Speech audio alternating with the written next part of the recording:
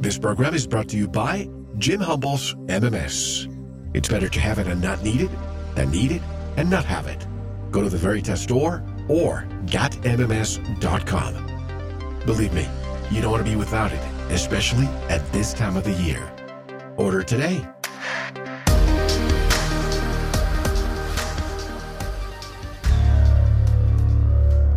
The questions you always had.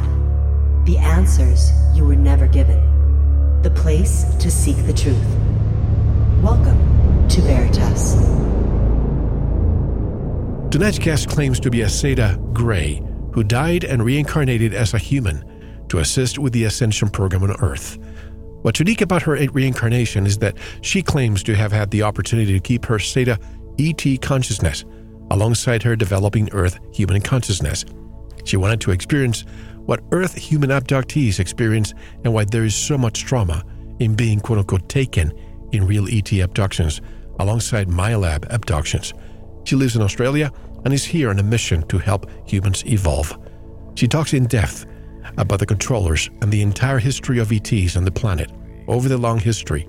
She gives them the name of Reptarians from the Draco race, but as others have stated, certain reptilian races claim to have been born on Earth, and so they feel that their being here first makes humans the quote-unquote outsiders, as we were designed later by the creator gods, as she states. We will delve into the control system on Earth, including religions and how they keep humans divided. She also talks specifically about the real Garden of Eden on Earth and its location and the real reason for its existence. You are listening to Veritas. If this is your first time, welcome home.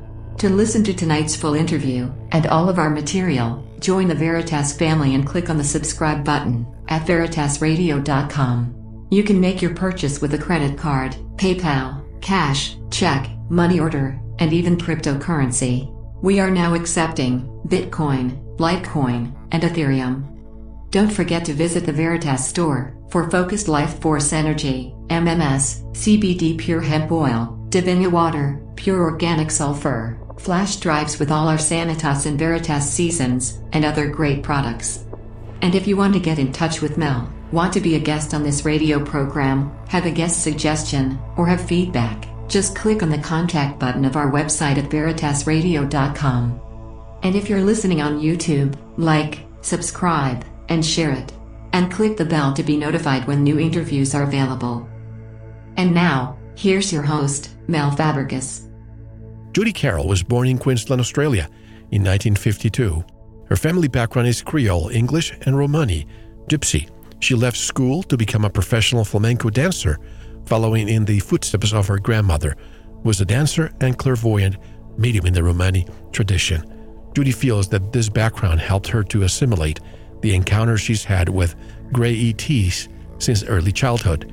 60 years of these ongoing, and at times fully conscious, encounters have given her a deep insight into this phenomenon that is happening to many thousands of people worldwide. The ET visitors advise her to meditate so as to facilitate easier telepathic communication and to study Tai Chi and natural healing. In 2011, Judy attended a meeting on an ET ship that involved a discussion on the past and present situation of Earth, including the hijacking of the planet many millennia ago. In light of this, she wrote a book on the ET history of Earth, the hijacking of the planet by a rebel force and the subsequent manipulation of scriptural accounts of events that took place in the distant past. The title of her book is Extraterrestrial Presence on Earth, Lessons in History, which will be the focus of tonight's interview. Judy Carroll joins us directly from Australia. Hello, Judy, and welcome to Veritas. Hi, Mel. I'm very happy to be here and speaking to everybody. Great to have you. First of all, let me ask you, are you affected by the current fires, and have they dissipated somewhat with some rain? We haven't had them too badly here in Queensland. We did have a couple of days of very smoggy air conditions, which I felt sorry for people who have asthma, etc. They've been more down south than New South Wales and Victoria. They've been very, very bad there. They have eased somewhat. I think all the amazing prayers and healing that was sent to Australia from the whole planet has helped hugely, because not long after all that started, it began raining down there, and that was exactly what they needed. So as far as I know, everything's settled down. The air conditions are still very bad in Sydney. They were saying on the news the other night it's worse than Beijing. So but I think now they've had a bit of rain that's starting to ease that back as well. Wonderful. And being that you are in Queensland, I take it that you know Mary Rodwell. Oh, yes, very well. I love Mary. She's real sweet. She does amazing work.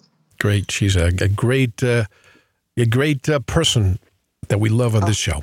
But let's start from the beginning of your life, unless you want to start from even before. When and where were you born? Okay, well, I was born here in Queensland, but before I chose rebirth, I had some decisions to make, because as you spoke about in your introduction, I actually died to a grey life not very long before.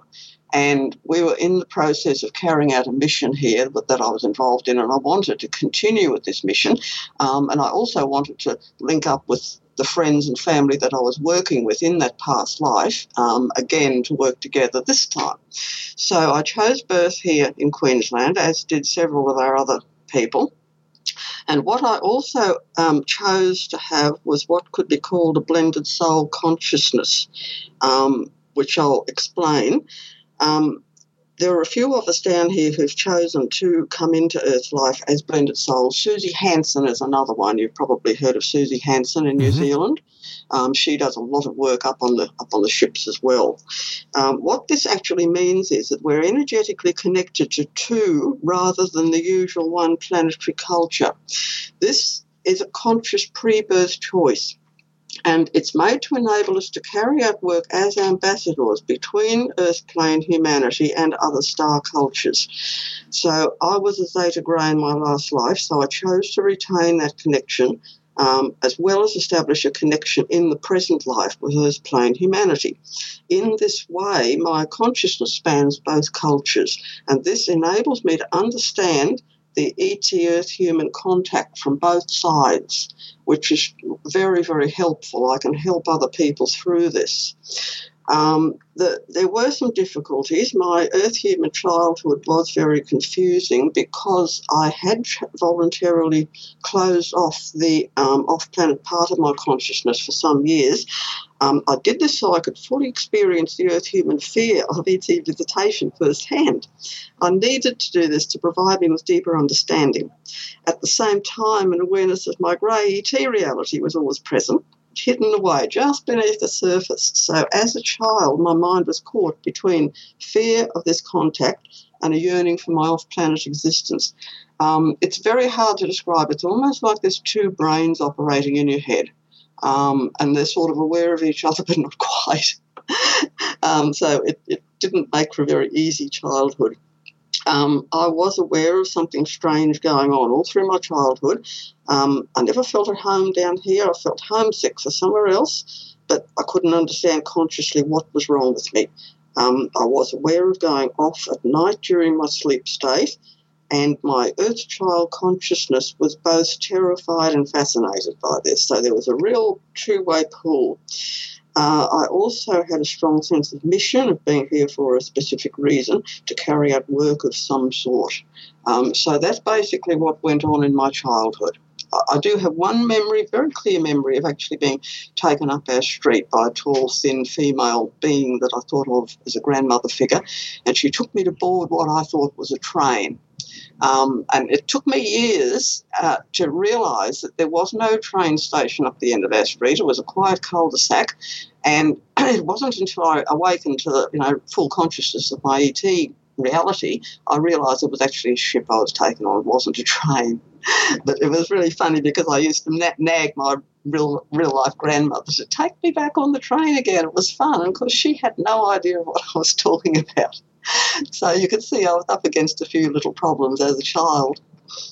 I wanted to ask you what a blended soul is, but you already responded to that. It's a mixture between Judy and, am I saying this right, Lorca? Yeah, Lorca. Lorca.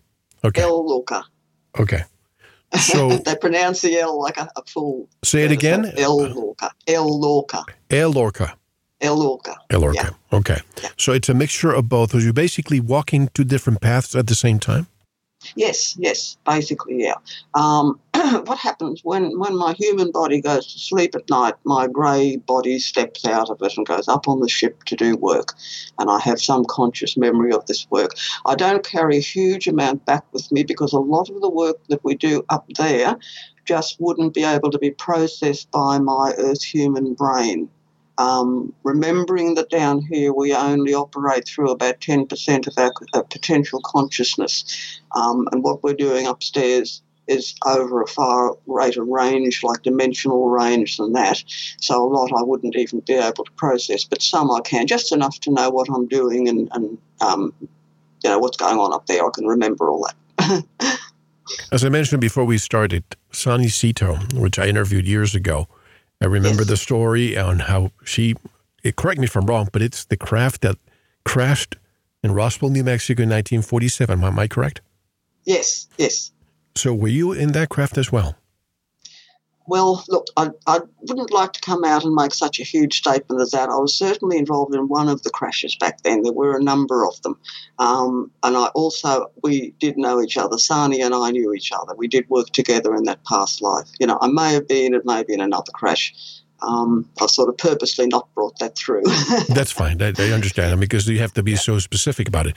But when you crashed, what caused the crashes of these craft? Because I always think, if these beings come here from so far away, and they come here and they crash while they're landing, what caused the crash? Is it being told by certain military personnel who has come out and said it was radar? Yes, it was equipment that was being used down here that interfered with the control systems. What basically happened with the ships was they lost control because of this interference from down here. As far as I understand, there's a very, very strong reptarian influence behind the military and world governments, all authorities down here. So it was more or less done on purpose because we were starting to come back here and they wanted to stop us. They basically lost control of the ships and they crashed. When you say reptarian, are you referring to reptilians who live on Earth and that's why they're labeled reptarians? Yes. I'm actually the one who came up with that label for them to differentiate between them and the other reptilian races. The majority of reptilian races out in the cosmos are perfectly good, decent people. They're actually extremely protective. I know several of them who are down here in human form, and they're lovely, lovely people. So I don't want to, as many people do down here, they sort of bunch the whole lot together. Oh, all reptilians are evil, and this isn't the case. The only ones who are causing problems down here are these reptarian ones because of the fact they hijacked the planet going back many, many millennia ago, and they consider themselves the owners of the planet, and they don't want other people down here taking over. So that's why they're causing all these problems in the ET contact field to cause fear. They're trying to cause maximum fear. We'll come back to the controllers later. But the problem you faced was that because of the mission, you would need to retain your ET identity, but you also had to fit in fully as Earth human. How did you do that, as most people who reincarnate have no recollection of who they were before? Yeah, with great difficulty. It's interesting because I just covered this question in an interview. A friend of mine and myself are doing a series of YouTube interviews that are up on our YouTube channel. And this was one of the questions that came, how do you integrate being an ET down here? And if I remember rightly, what I answered was with a great degree of difficulty, and a lot of it depends on the way you're brought up. I very, very carefully chose my family. I was born into a family, as you read in the introduction, a family of very mixed racial heritage, with a great-grandmother who was a psychic medium clairvoyant, with the Romani tradition behind her. Now, all the tribal people are very, very open to the possibility of life on other planets, etc. In fact, the Aboriginal people here have a very close link with the off-planet people. So I was born into a family who were very open on all these things. I wasn't fighting sort of against any heavy traditions against it all through my childhood. Whatever I came out with, my family were very sort of casual with the whole thing. Because I had a lot of trouble going to school because the school system down here, but again, my parents were very understanding. They were very kind people and helped me all they could. So I obviously made a good choice with my family. Again, with religion, they were spiritual people, but they weren't overly religious, although I was educated in a Catholic convent.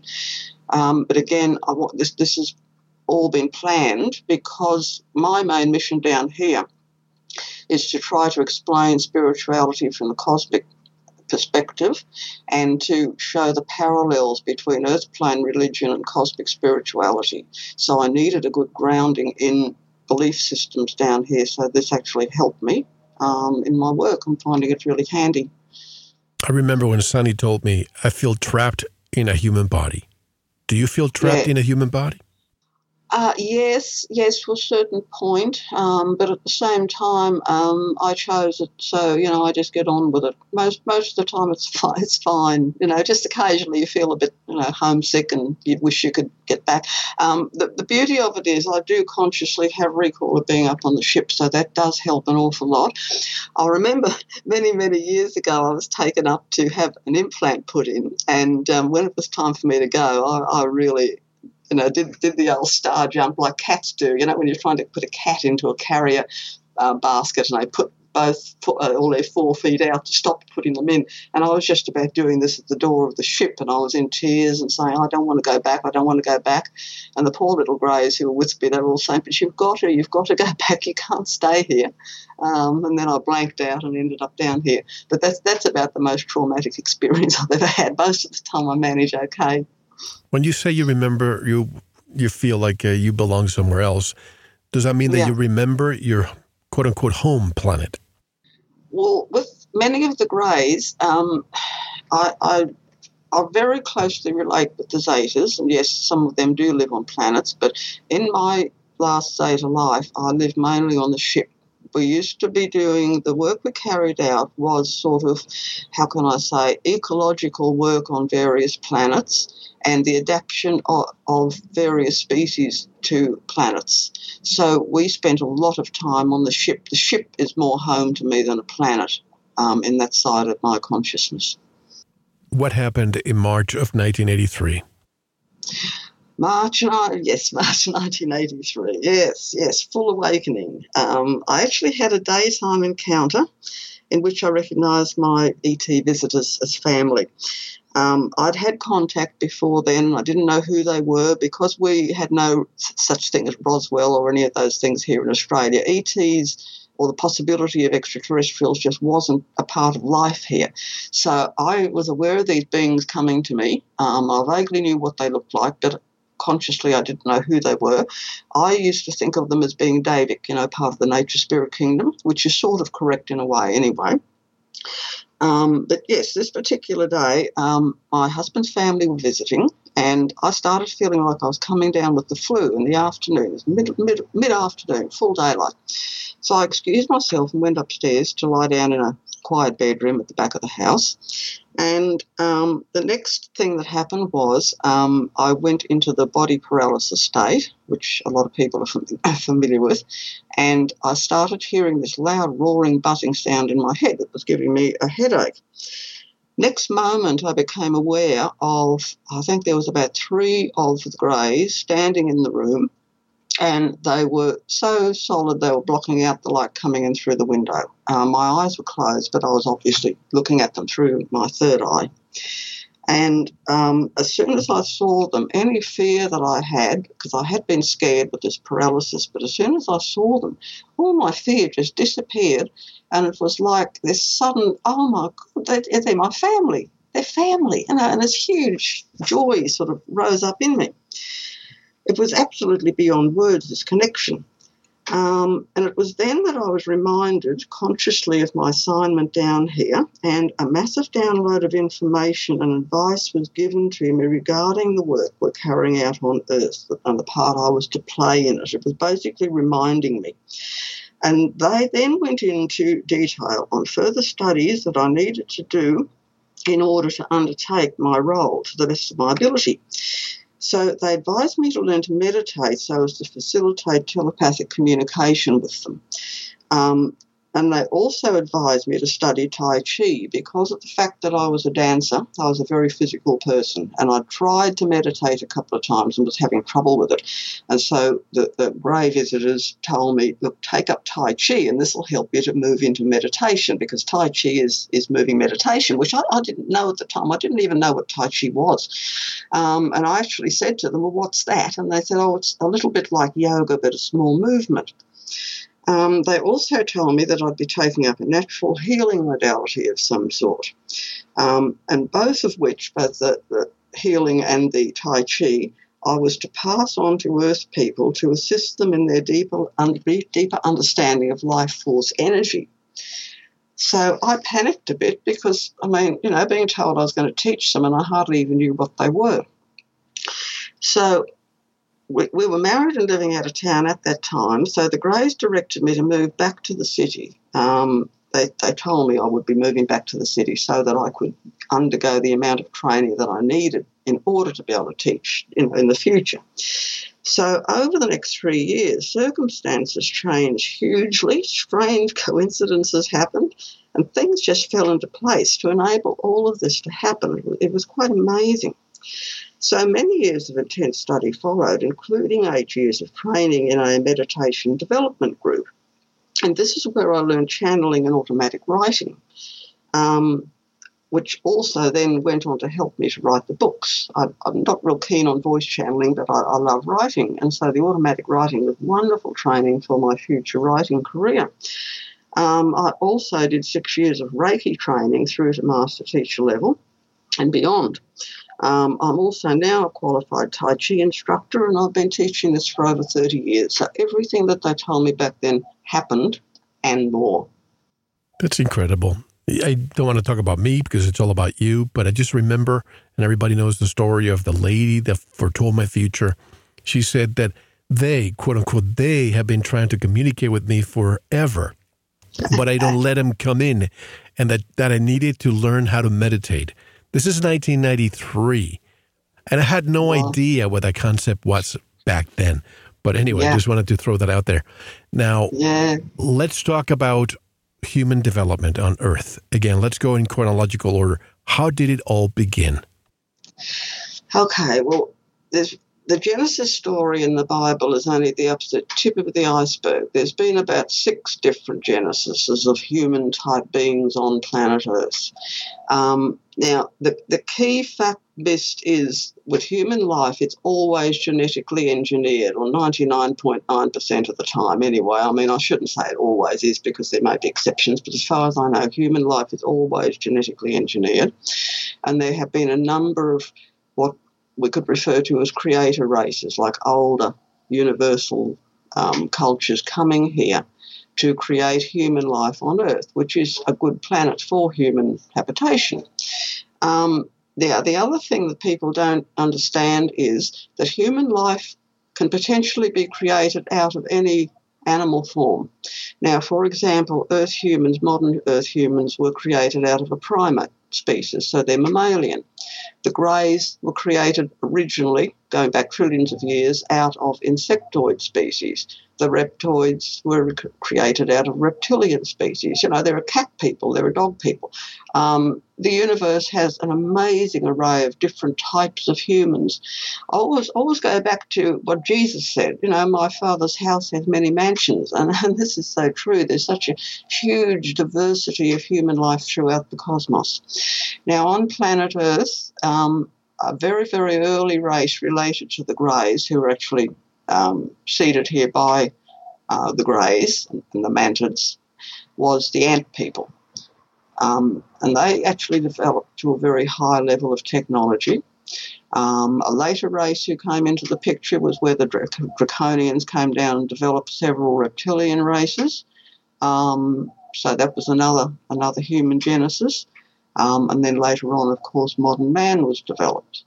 From what I understand, the very, very early modern humans, their development was started by one of the reptilian races. They were actually developed as a slave race. And it was later on that other more highly evolved beings came here to stop this happening. They actually interfered with it, interfered with this program of making humans into slaves, and they developed them. They brought them more into the human kingdom. They'd been sort of held on the edge of both being human and animal, so they could be controlled, whereas they were taken then more fully into the human kingdom. So it's quite a complex past on planet Earth. If there were ant people and reptilian people on Earth, what happened to them, and why do we still have ants and reptiles, but the humanoid types are no longer here? Some of the ant people still are. They basically they came into problems when the reptilian people took over. There was wars fought between them, and the ant people ended up leaving Earth. They established themselves on the moon, believe it or not. So I think there are still some there.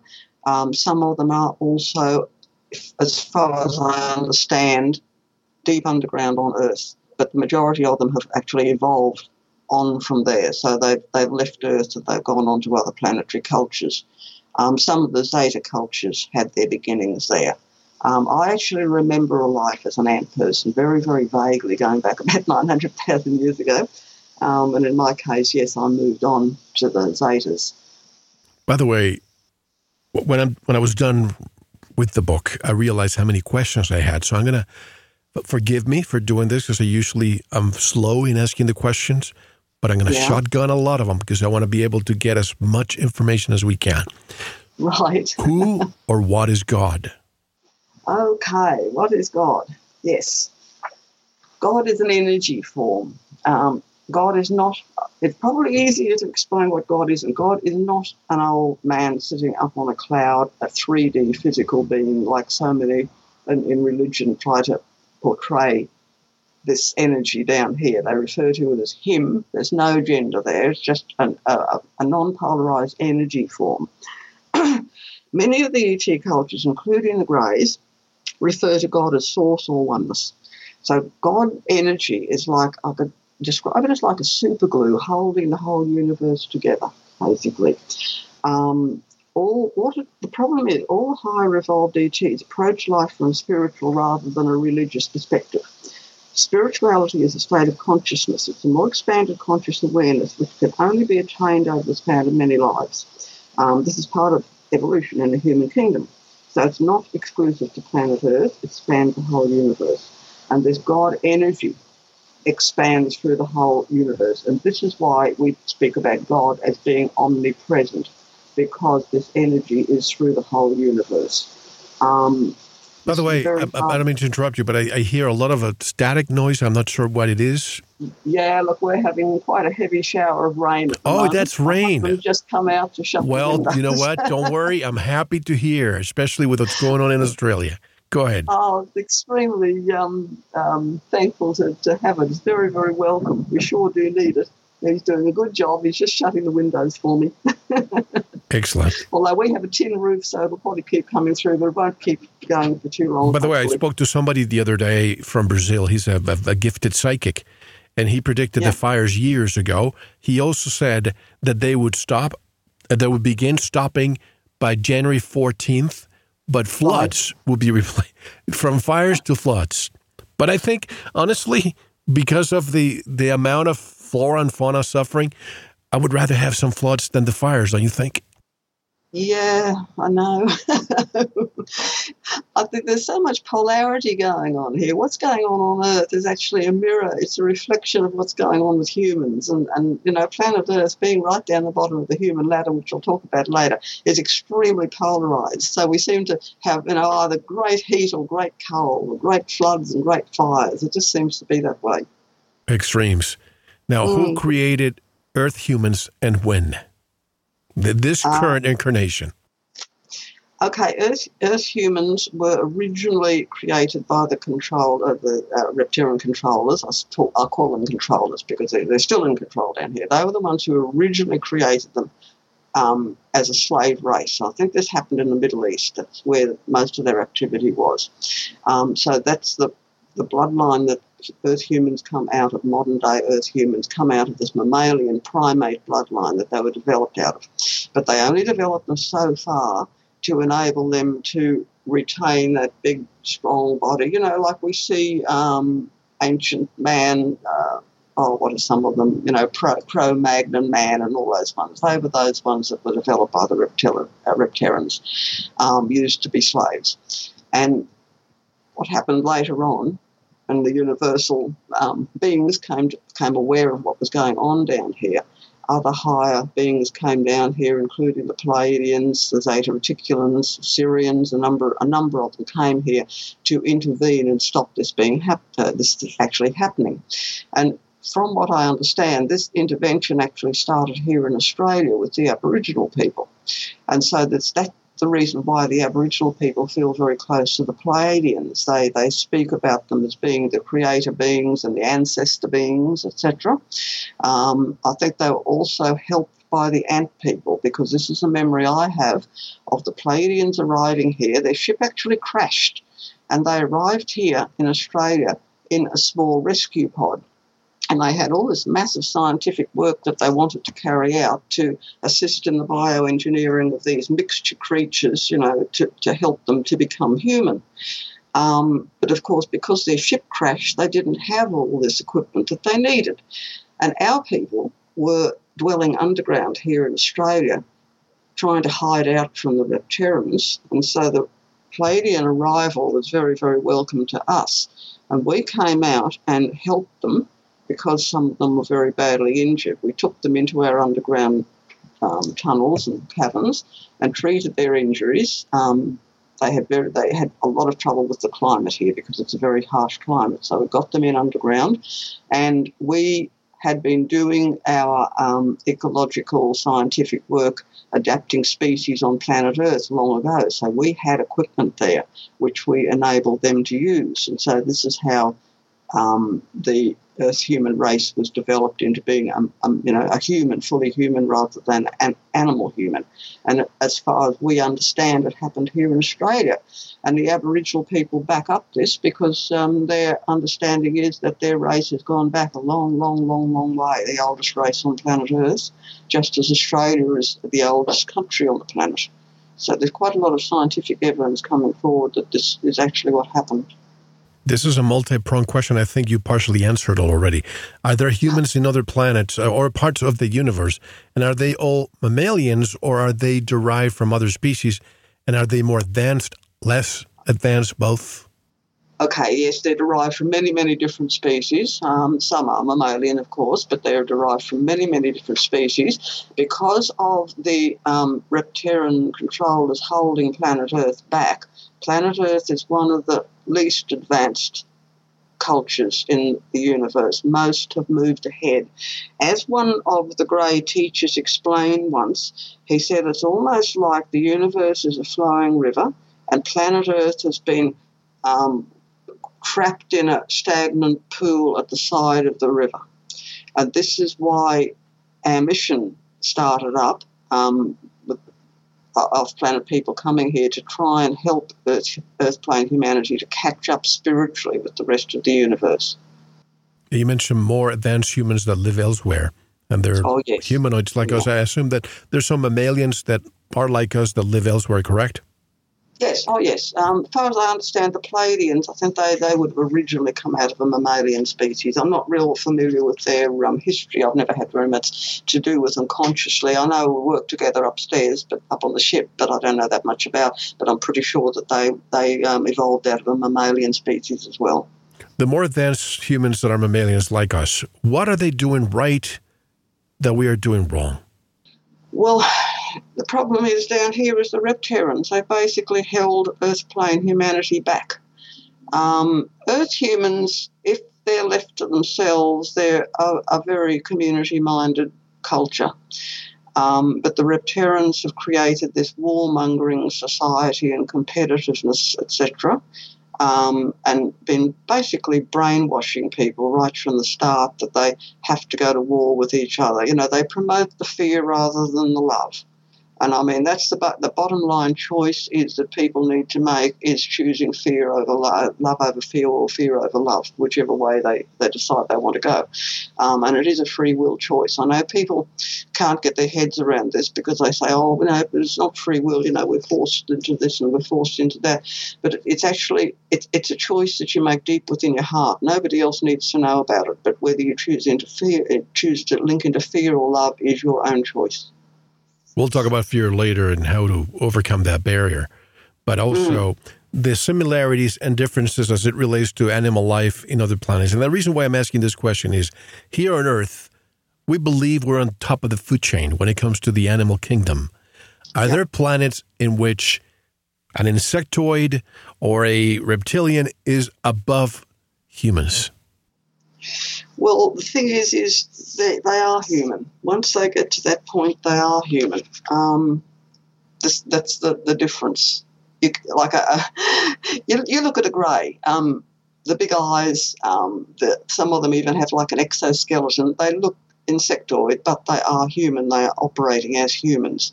So yes, humans have the ability to consciously understand spirituality generally more than animals do, but at the same time, animals perceive things in a different way, so we really can't compare the two. But yes, the human race, whatever line it comes down through, tends to be on the higher level. Okay. Who decides to populate a planet and why?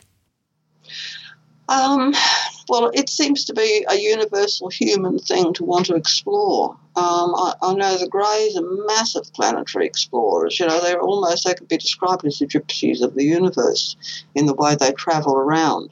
And, you find a planet that is suitable for life forms, the temptation is to develop life forms there. It's just a human thing to want to procreate and spread out across the universe. I think it's just a natural human thing. I recently posted a book that has been literally, Judy, disappeared about the prior extinctions, and the researcher says that we've had 6 different cataclysms or 6 Genesis events on Earth, and I believe you also shared that opinion. Tell us more.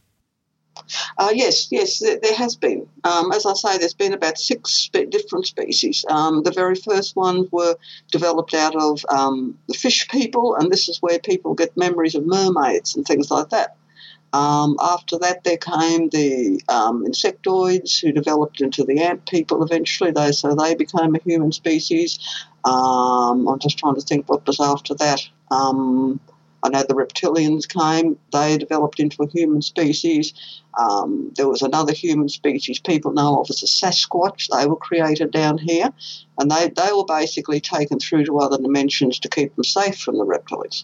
So, yeah, there has been quite a number, and each one has had their own cataclysms. The ant people actually created a cataclysm because they had 2 different cultures on 2 different countries and went to war with each other. So, yeah, they caused a cataclysm.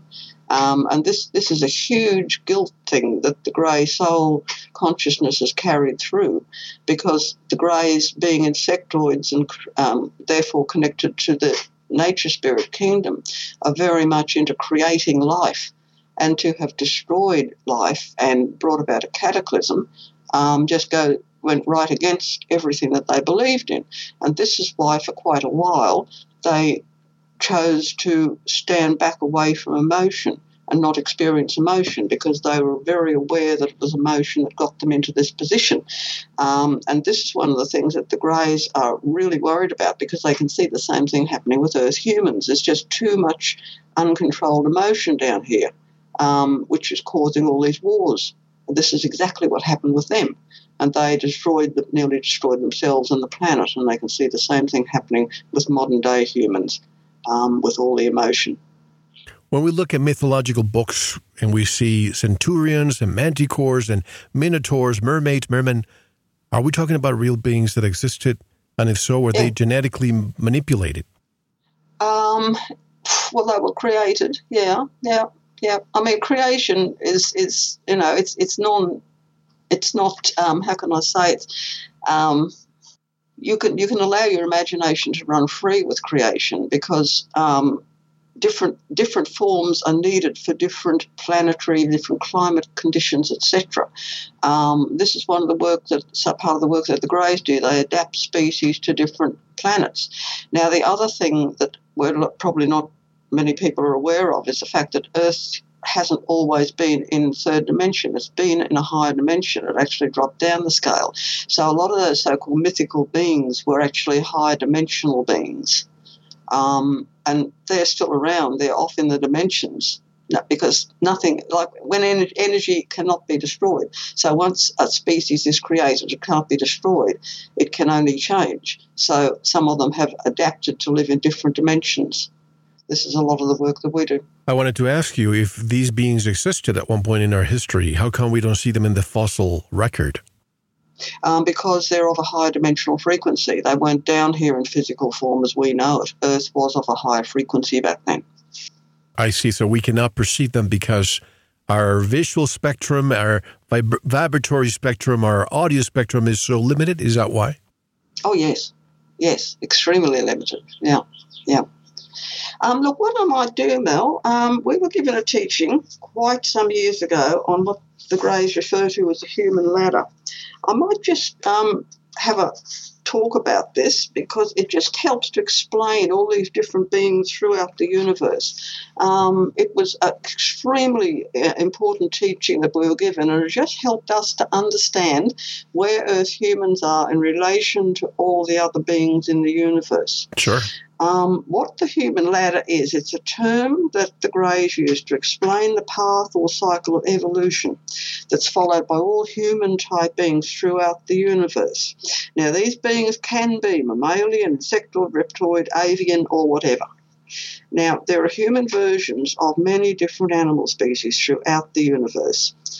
The human ladder represents our multidimensional soul also, or higher self, which spans the whole ladder. And it's comprised of what the Greys refer to as galactic levels, but these aren't galaxies or any sort of physical places. They're 10 ascending and expanding levels of conscious awareness and awakening. Now, the average Earth human consciousness is focused on the very first rung of the ladder, so therefore can consciously access approximately 10% of their potential conscious awareness. The other 90% is hidden away, either in the subconscious or the superconscious mind.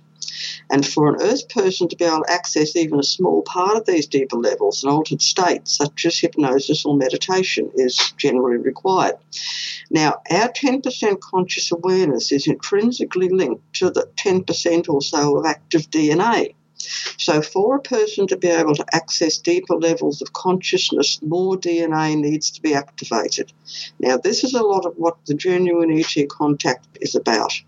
Now, here I'm referring to mind consciousness. I'm not talking about brain.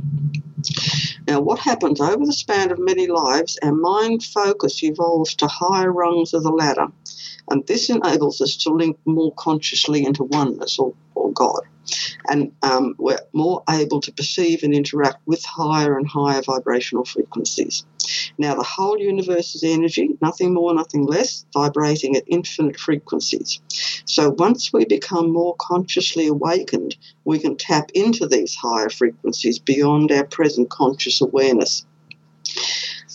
The other thing we need to remember is that in reality we're all multidimensional beings. We're way more than just a physical body. The physical body is simply a container for the soul. That's the term the Greys use. It's a container, and the soul is the real us. So in this way, the human ladder is also a representation of each and every one of us, because in the greater reality, there's a facet of us operating on all 10 levels. So the soul or the higher self could be likened to a many-faceted diamond, and each facet representing lives being lived simultaneously on every level of the ladder. And now the other thing here to bear in mind is often when we're contacted by an ET or a spirit guide, it's actually a higher part of our own being that's coming to assist us or assist our earthbound consciousness to awaken to the higher aspects of self. This is the reason why often the ETs will say during the contact, it's time for you to wake up. I mean, I remember having said that to people. In other words, what they're saying is it's time for you to awaken to more of your own self. And this is also tying into the self-realization practices of Buddhism. That's what that's all about. So human evolution is purely a mind process of gradually melding with more and more of your own self and expressing your reality on higher and more expanded levels of the human ladder. Does that all make sense? Well, of course. I had that question for later, but I'm glad you brought it here because I wanted to know if their concept of evolution was different, and obviously it's very different. Now, do these events that create a new genesis occurring in specific intervals of time, or are they random events? Nothing's really random in the universe. Everything is very, very well orchestrated. So, no, they're not random. Everything's orchestrated. I guess the question is, if we have different intervals, do they occur at the same time, say every 3,600 years? That way we can prepare for the next one. I guess that's why I'm asking. Yes, there is a cycle. There are two sets of cycles. I can't remember the exact figures. Greg Braden talks about them in one of his books. I'm just trying to think. I think there's a 5,600-year cycle or 5,250-year cycle and a 25,560-year cycle or something. I'm not saying that's exactly right. But, yes, there are these cycles that the planet and humanity goes through. It's more on a higher level.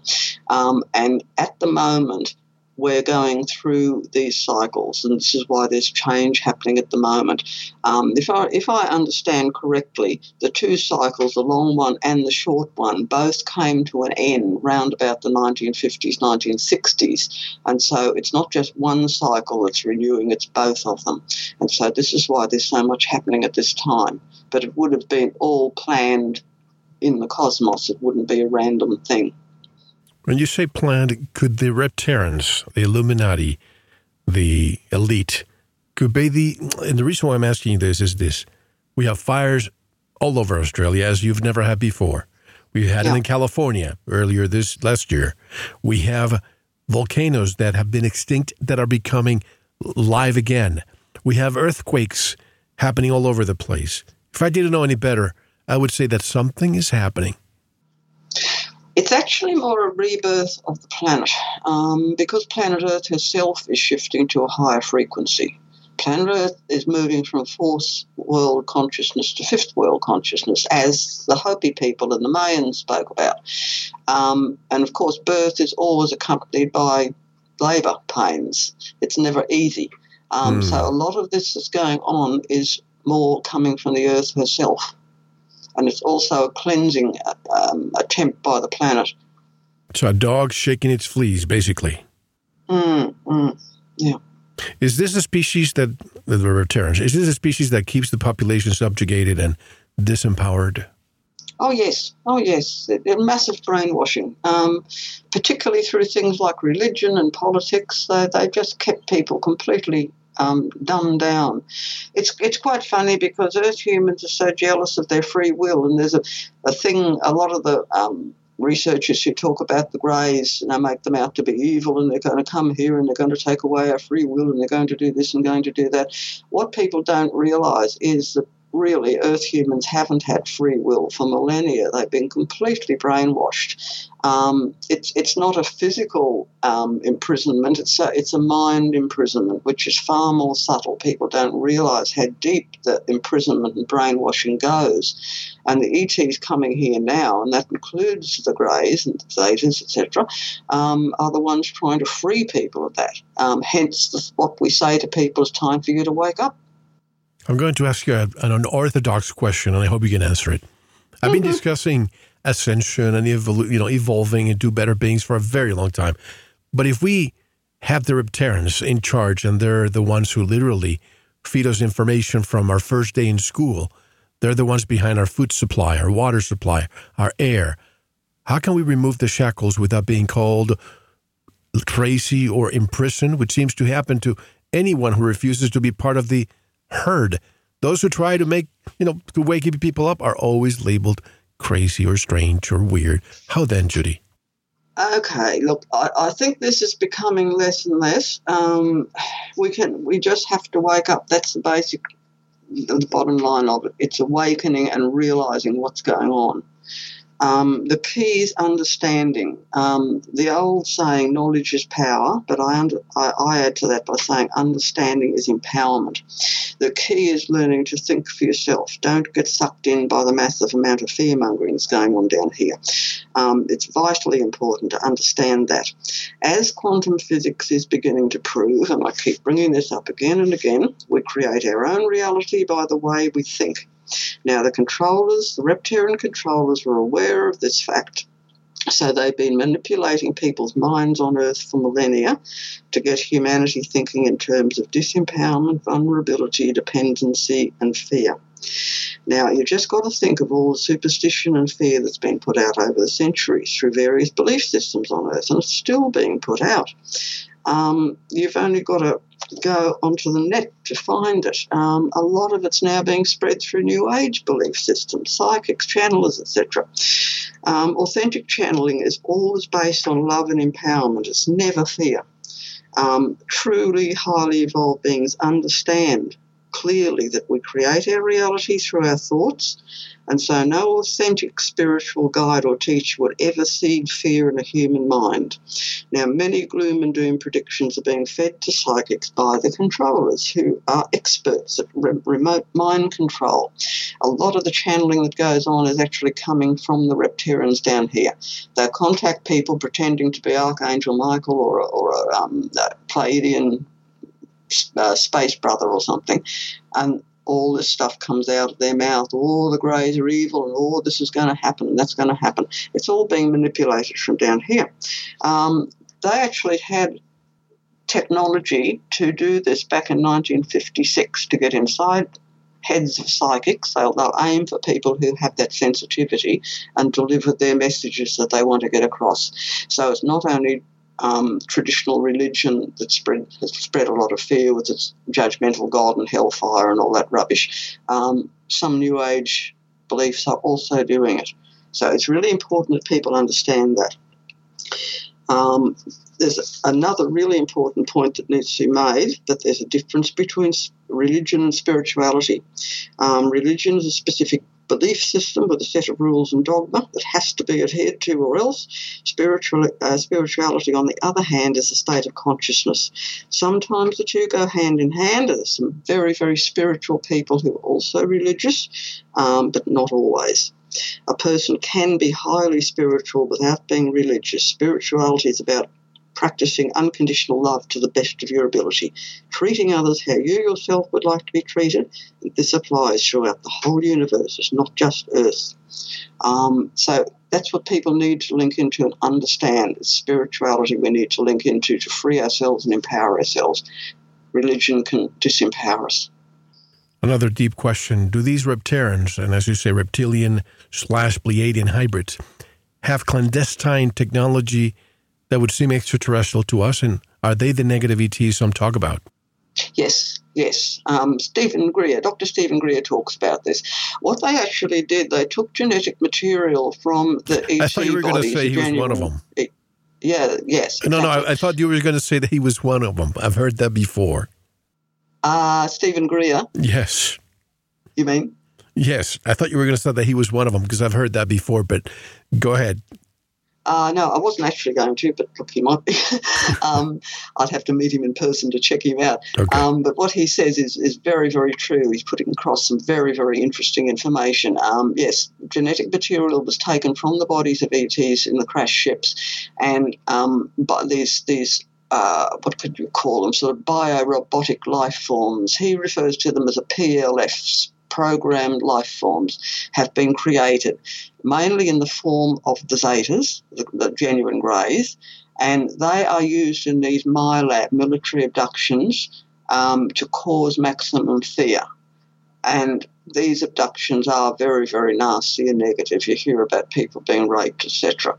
That's not genuine ET contact, it's MILAB contact. And I know several people who have undergone this and are aware of the fact that it's going on. So, yes, there is a lot of faking going on with this. They also use holographic imagery. I'm just trying to think of the name of the book. There's a book that was written by Bud Hopkins. I can't remember the name of it. But there was a huge sighting with multiple witnesses of one of the contactees being taken out of the window of an apartment, accompanied by two small greys, and taken up into a ship. And this was actually holographic imagery that was produced down here, specifically so heaps of people would see it. Are you talking about the one, the Brooklyn Bridge one? Which one? He wrote many books, but this is the one, the true story of the Brooklyn Bridge UFO abduction, or? Yeah. Okay. Yes. I just can't think of the name, but I've got the book and I can't think of the name of it. He also speaks about the abduction of the Secretary General of the United Nations in it, and again, that was a fake one. Very interesting. There are some people in life, and you see them and you work with them sometimes, and these are people that either they have no soul or they're one of these reptarians. And I've had the misfortune of working with some of them in my past corporate life. Yeah. And you know how they lack empathy, sympathy, compassion, and they just want to do everything for the dollar. Yeah. I wonder if they're just among us. Oh, yes. Yeah, I mean, they're amongst us in human form. I mean, they've reincarnated. I talk about that in the book. We talk about all the reptarians, way back millions of years ago, but they're still here. They're reincarnating down here in human form. Sani Sita talks about them in her book quite a lot as well. So, yes, they're here and they're active. They're working with the authorities on the planet. They're very high up in religion. All the nasty stuff that goes on, they're behind it. Let me put an angle that perhaps hasn't been studied too much before, but this is one of the things I hate about the journey I've taken, because you learn so much, and sometimes, Judy, as you know, truth hurts. You've heard of the term adrenochrome, have you? What's that again? Just repeat that. Adrenochrome? No. Adrenochrome is what the elites do. They take a child or a human being, and they tortured the person to the point where the maximum amount of adrenaline or epinephrine is released to the bloodstream. And then they take out the blood and consume it for a high. So I wonder this, when we hear about people who are abducted and they are in so much fear, could it be these reptarians who pretend to be ETs and they're abducting people via MyLabs, or maybe they have exotic technology, they use their own craft, and they abduct people, and they pretend to be, probing them or checking them out, but in fact what they're taking is their blood for these rituals who are now public domain? Yeah. Oh, yeah. That would not surprise me in the least, because the abductions that they fake are very, very seemingly real, because they use mind control. Right. They have amazing technology. So, yes, they can fake an abduction and a person can be completely fooled by it. They can see greys beside the bed and all sorts of things, definitely. If there are so many good ETs who I would presume are more advanced than we are, if they're able to make it all the way to Earth, well, so did the reptarians. Why haven't they interceded to put a stop to this farm, or better yet, prison planet? Well, basically, it's up to humans to wake up. Everything would have a bigger reason behind it. Nothing happens by accident. This is really hard to put into 3D words, but basically Earth humans have to wake themselves up. This is part of their empowerment. The ETs are here to help, to give teachings like I'm talking about here, and we put out in our books and things to try to guide people, but we can't do the job ourselves. It's a little bit, I'll tell you what it's like. It's like the coach of a football team. Now, the football team goes out onto the field and plays the opposition, and a very exciting game is the result, and the coach can stand on the sideline. He might be able to yell out instructions, And he can certainly train the team beforehand, but there's no way he would be allowed to run out onto the field and take part in the game. Now, it's a very, very similar thing going on down here. The ETs who are coming here to help out are like the coach. So we can speak to people before they're born down here. We can take them over and up into the higher dimensions and speak to them, but we're not allowed to actually step in and intervene on the playing field down here. It's something that Earth humans have to do themselves. And the bottom line is choosing love over fear. Fear is the controlling thing. Indeed. You say no negative beings from other level 1 planets can enter the energy field of Earth. Is that energy field the so-called Van Allen belt? And who put that field around us and for what reason? It's basically as a protection on a level 1 planet to stop anyone coming in from outside. But of course it can't stop what's here already. This is the problem. But is that the Van Allen belt? That field? Oh, there'd be various different energy belts around the planet. There'd be a number of them in different cross-dimensional frequencies. As I said before, the whole of the universe is energy, so it'd be a whole range of dimensional frequencies. So you're saying that this is literally a prison planet. Nobody can come in and nobody can get out? That's right. No, it's not a prison planet. No, a higher being can come in, but the lower ones can't. I see. Yeah. But for us... It's all to do with energy. But for us, with our conventional craft, Apollo 11, for example, can we really leave this planet to go to, say, the moon? Yes, that did happen. That did happen, in your opinion? Yes. I know it did because I know someone who's involved in it.